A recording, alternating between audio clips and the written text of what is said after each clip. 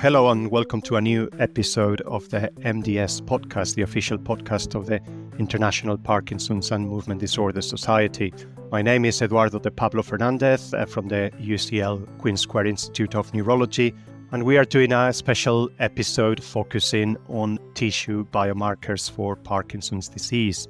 I have the pleasure of welcoming Dr. Thomas Beach. Dr. Thomas Beach is Director of Neuroscience and Brain and Body Donation Program at Banner Sun Health Research Institute. Welcome and thank you very much for joining us today. Thank you very much, Eduardo. So despite significant efforts trying to get reliable biomarkers for Parkinson's disease, unfortunately, this has not resulted in a clinically applicable test to make a confident diagnosis and monitor the progression of the disease.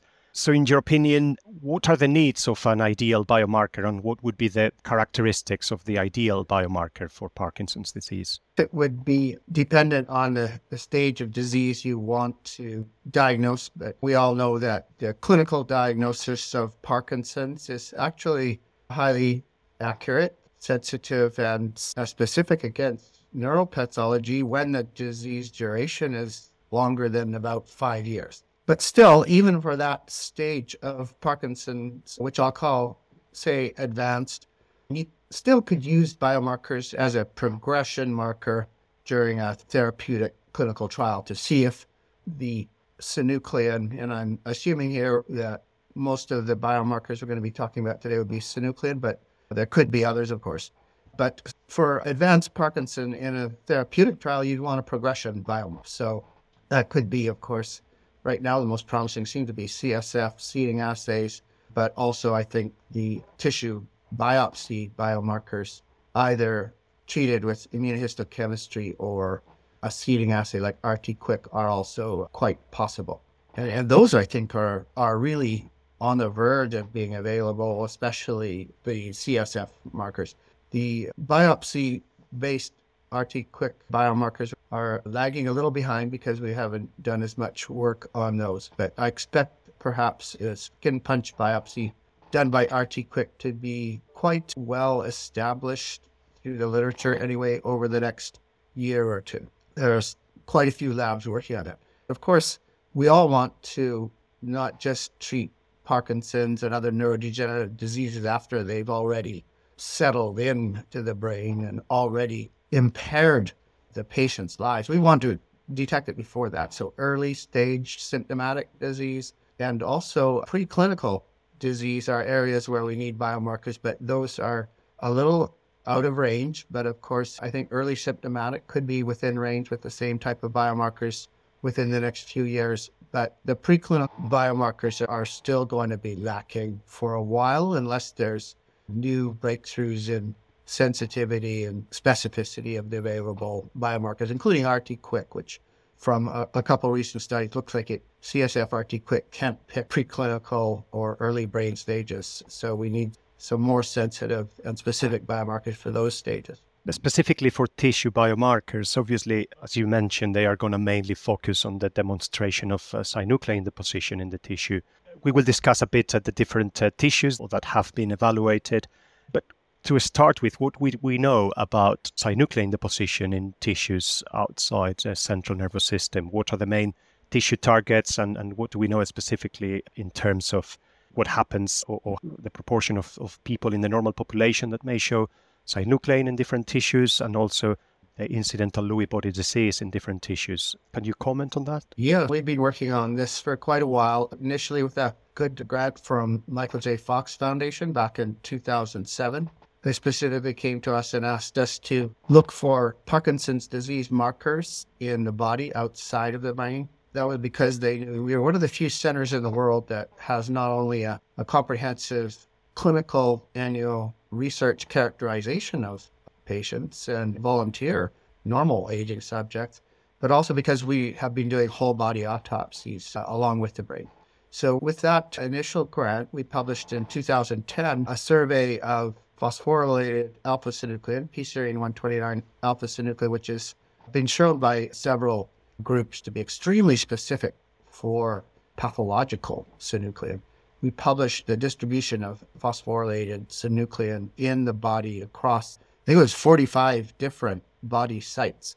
Throughout the study, we kept focusing in on what we call the hotspot to do 45 different body sites as well as the comprehensive brain investigation. Is quite a lot of work, but we started focusing on the areas that were lighting up the most. And it came to be obvious that, of course, the spinal cord, but that's central nervous system. So that was expected that that would be amongst the most frequent spots to harbor synuclein deposits. But also the sympathetic nervous system was second in frequency. So sympathetic ganglion, sympathetic nerves, for instance, to the heart. But then thirdly, the GI tract was the next most frequent area. And there was a proximal to distal gradient going from the esophagus and submandibular gland all the way down to the sigmoid colon and rectum. There was a gradient of ever reducing alpha-synuclein pathology density as you went proximal to distal. And in fact, we found that the submandibular gland and the lower esophagus had the highest densities. So we embarked on a couple of small clinical studies of neobiopsy of the submandibular gland, which turned out to show in both early and later Parkinson's about a 70 sensitivity, again, and about a pretty high specificity, more like 90%. Unfortunately, it seemed like the neurology community was reluctant to accept neobiopsy of the submandibular gland, even though we argued that it was actually less invasive and with fewer risks than lumbar puncture. So to this day, it is still not being widely adopted. But we turned to other sites then, especially the skin. But I have to say that a number of sites have continued to pursue the GI tract lower down. And early on, it was hoped that we might be able to piggyback on colon cancer screening in older people as a way for also screening for early preclinical Parkinson's. And unfortunately, that didn't turn out. Michael J. Fox, again, sponsored us for 2 studies where we looked at how effective colon biopsies might be. We found, unfortunately, that clinically performed colon biopsies only barely pick up the mucosa and a little bit of the submucosa. There's just not enough synuclein nerves in there, not enough innervation where the synuclein pathology is. I think because they pinch the mucosa and they pull it up, that the nerves remain bound down against the muscular layer. So colon biopsies, and this was, I think, a 4-center, multi-center study with Pascal de Kinderen in France contributing in colon biopsy. So we repeated that with autopsy. We found that autopsy, if you get the full thickness of colon, is actually not too bad a diagnostic method. Unfortunately, we just can't get the full thickness of colon in a clinical biopsy because of the fear of perforation. So the colon has kind of remained dormant. Some groups are still pursuing it as a site, and especially with RT-QuIC, that increases the sensitivity now. But Pascal's group has published on comparing RT-QuIC with immunohistochemistry. And there is about a 15% increase in sensitivity if you do RT-QuIC versus immunohistochemistry of colon. So I'm looking for perhaps more studies of colon biopsy treated with RT-QuIC to see if those can bring up sensitivity and specificity. We're not doing those ourselves, but I think that's a promising area. There's also the possibility for biopsies further up. And some groups, including a group in South Korea, has been looking at archival surgical procedures on the esophagus and stomach to see if those might have a greater yield for synuclein pathology. So those studies could continue. But of course, biopsying the esophagus or stomach would also have an invasive aspect and may not be as attractive as simply doing punch biopsies of the skin. So we've moved on to doing punch biopsies of the skin treated with RT-QuIC. We currently have a funded project where 2 RT-QuIC labs are processing our skin biopsies. So far, we've biopsied about 150 people and seeing whether, for one, can the 2 assay labs agree, because there's still some substantial problems with RT-QuIC and seeding assays in general with interlaboratory reliability or agreement. But we are pursuing that, and we hope to have some results published within the next year. We're recruiting not only PD cases, but PDD, Parkinson's dementia, dementia with Lewy bodies, and also normal controls, of course. And so we hope to have some results there within the next year or so. Right now, it's really difficult to see. There's so many groups around the world doing RT-QuIC, and the results are quite variable. And one of the issues has always been with biomarkers of all types, including in Alzheimer's and Parkinson, throughout medicine really, is that laboratory developed tests are not as rigorously regulated as FDA. I'm talking about the United States, I guess in Europe it's the EMA. So laboratory developed tests kind of get a pass on whether they're actually accurate for a disease diagnosis. They're only required to show that if you perform them over and over again in the same lab, that you get the same result. So they're only required to show reliability. And that's a problem. And so we've got actually a lot of tests out in medicine today, lab tests, biofluids tests mainly, that have never really been adequately scrutinized, and therefore their true accuracy is never actually known. But generally, when I give lectures, I like to emphasize that not all biomarkers should be considered equal, and the reader needs to be critical. Needs to see, are they a single center study? Are they a multi-center study? Was there effective blinding? And the best blinding is a third-party blinding where none of the groups doing the work holds the blind, but a third party holds the blind. There's considerable wealth to be made from establishing a new biomarker, and we need to be on our guard against tests getting into the medicine's clinical domain that really have not been adequately vetted. So you mentioned a bit on the colon and on the gut in general, the GI tract. So you mentioned a lot about the variability of the results, and I think probably the GI tract is one of the main areas of this problem. How would you interpret the variability in the results? I guess there is challenges you mentioned about the sampling, not just the area of the GI tract, but also the thickness of the sample. You mentioned briefly about the type of immunostaining that the antibodies used.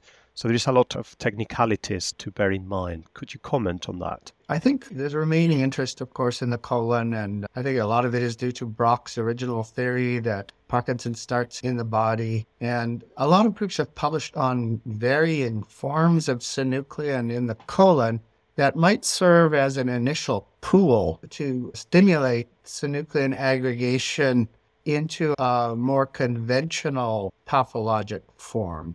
I think it's pretty clear that the colon and the GI tract are really affected later in the Parkinson's process. We've published on the fact that over a couple hundred or more autopsies, we never see synuclein pathology in the body when it's not already in the brain. So I think when synuclein pathology progresses into the body anywhere, it's generally at a later stage in the brain. It could be still at the brainstem stage, so it could be still a relatively early and preclinical sign that we can detect.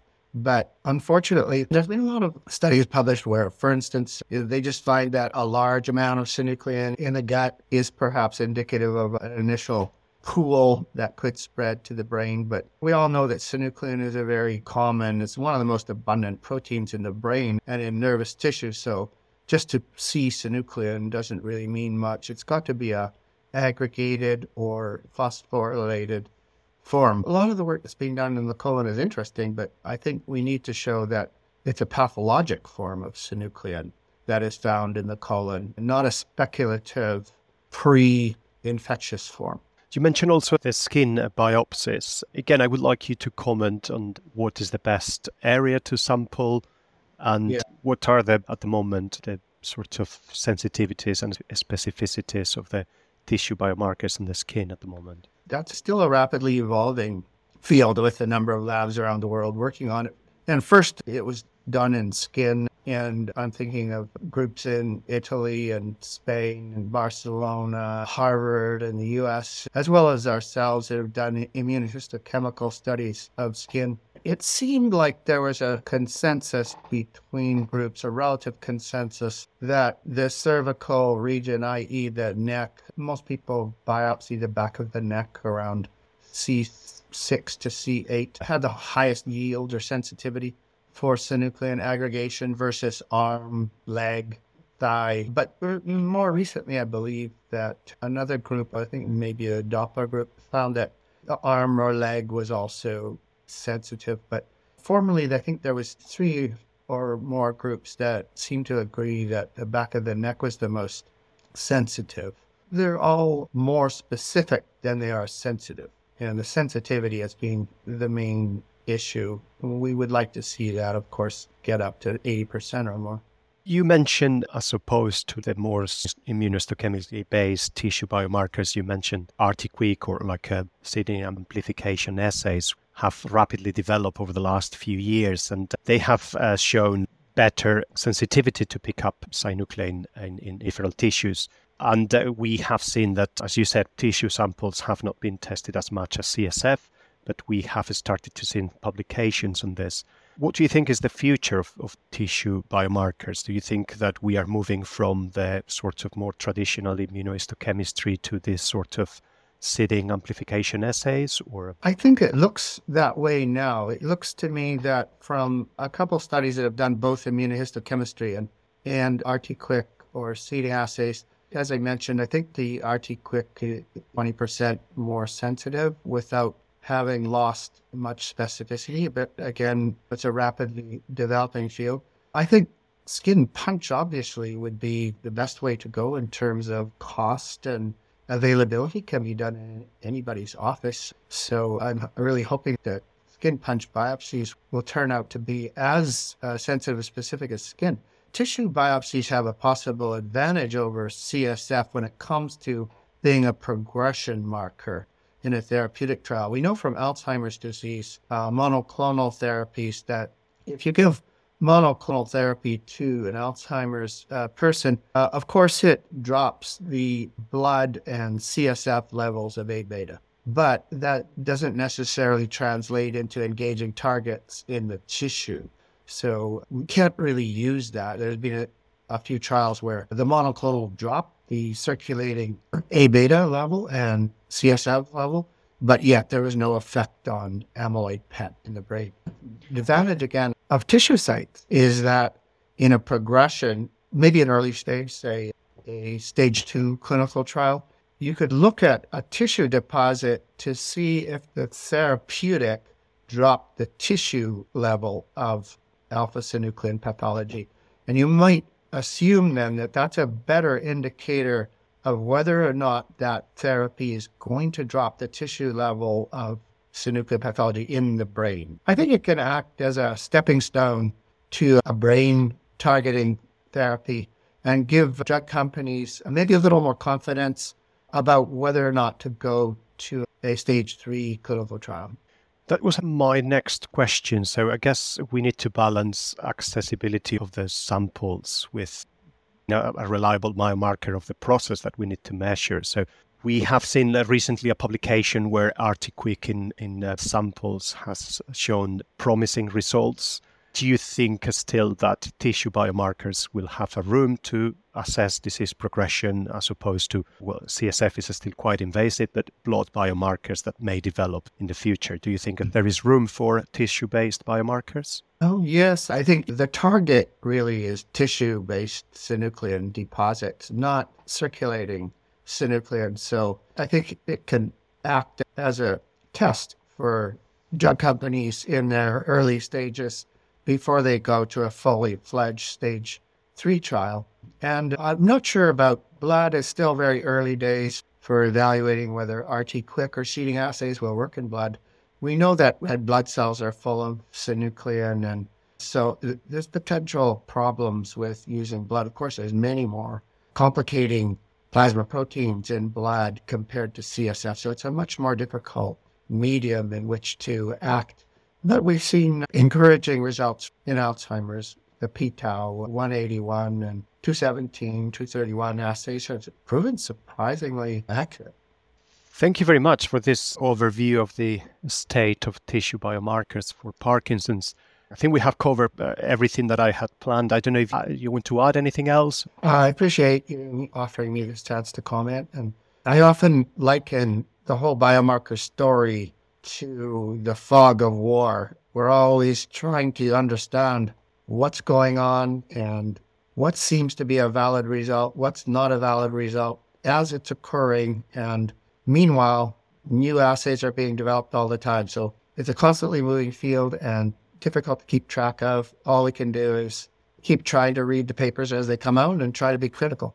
Try to see across the fog, definitely. Yes. Thank you very much for your time today, and thank you very much for the listeners. I hope you enjoy the episode. The views and opinions expressed by the participants in this podcast do not necessarily reflect those of the International Parkinson and Movement Disorder Society or their affiliated journals, Movement Disorders and Movement Disorders Clinical Practice. Any disclosures of the participants can be found within the episode description located on the MDS website.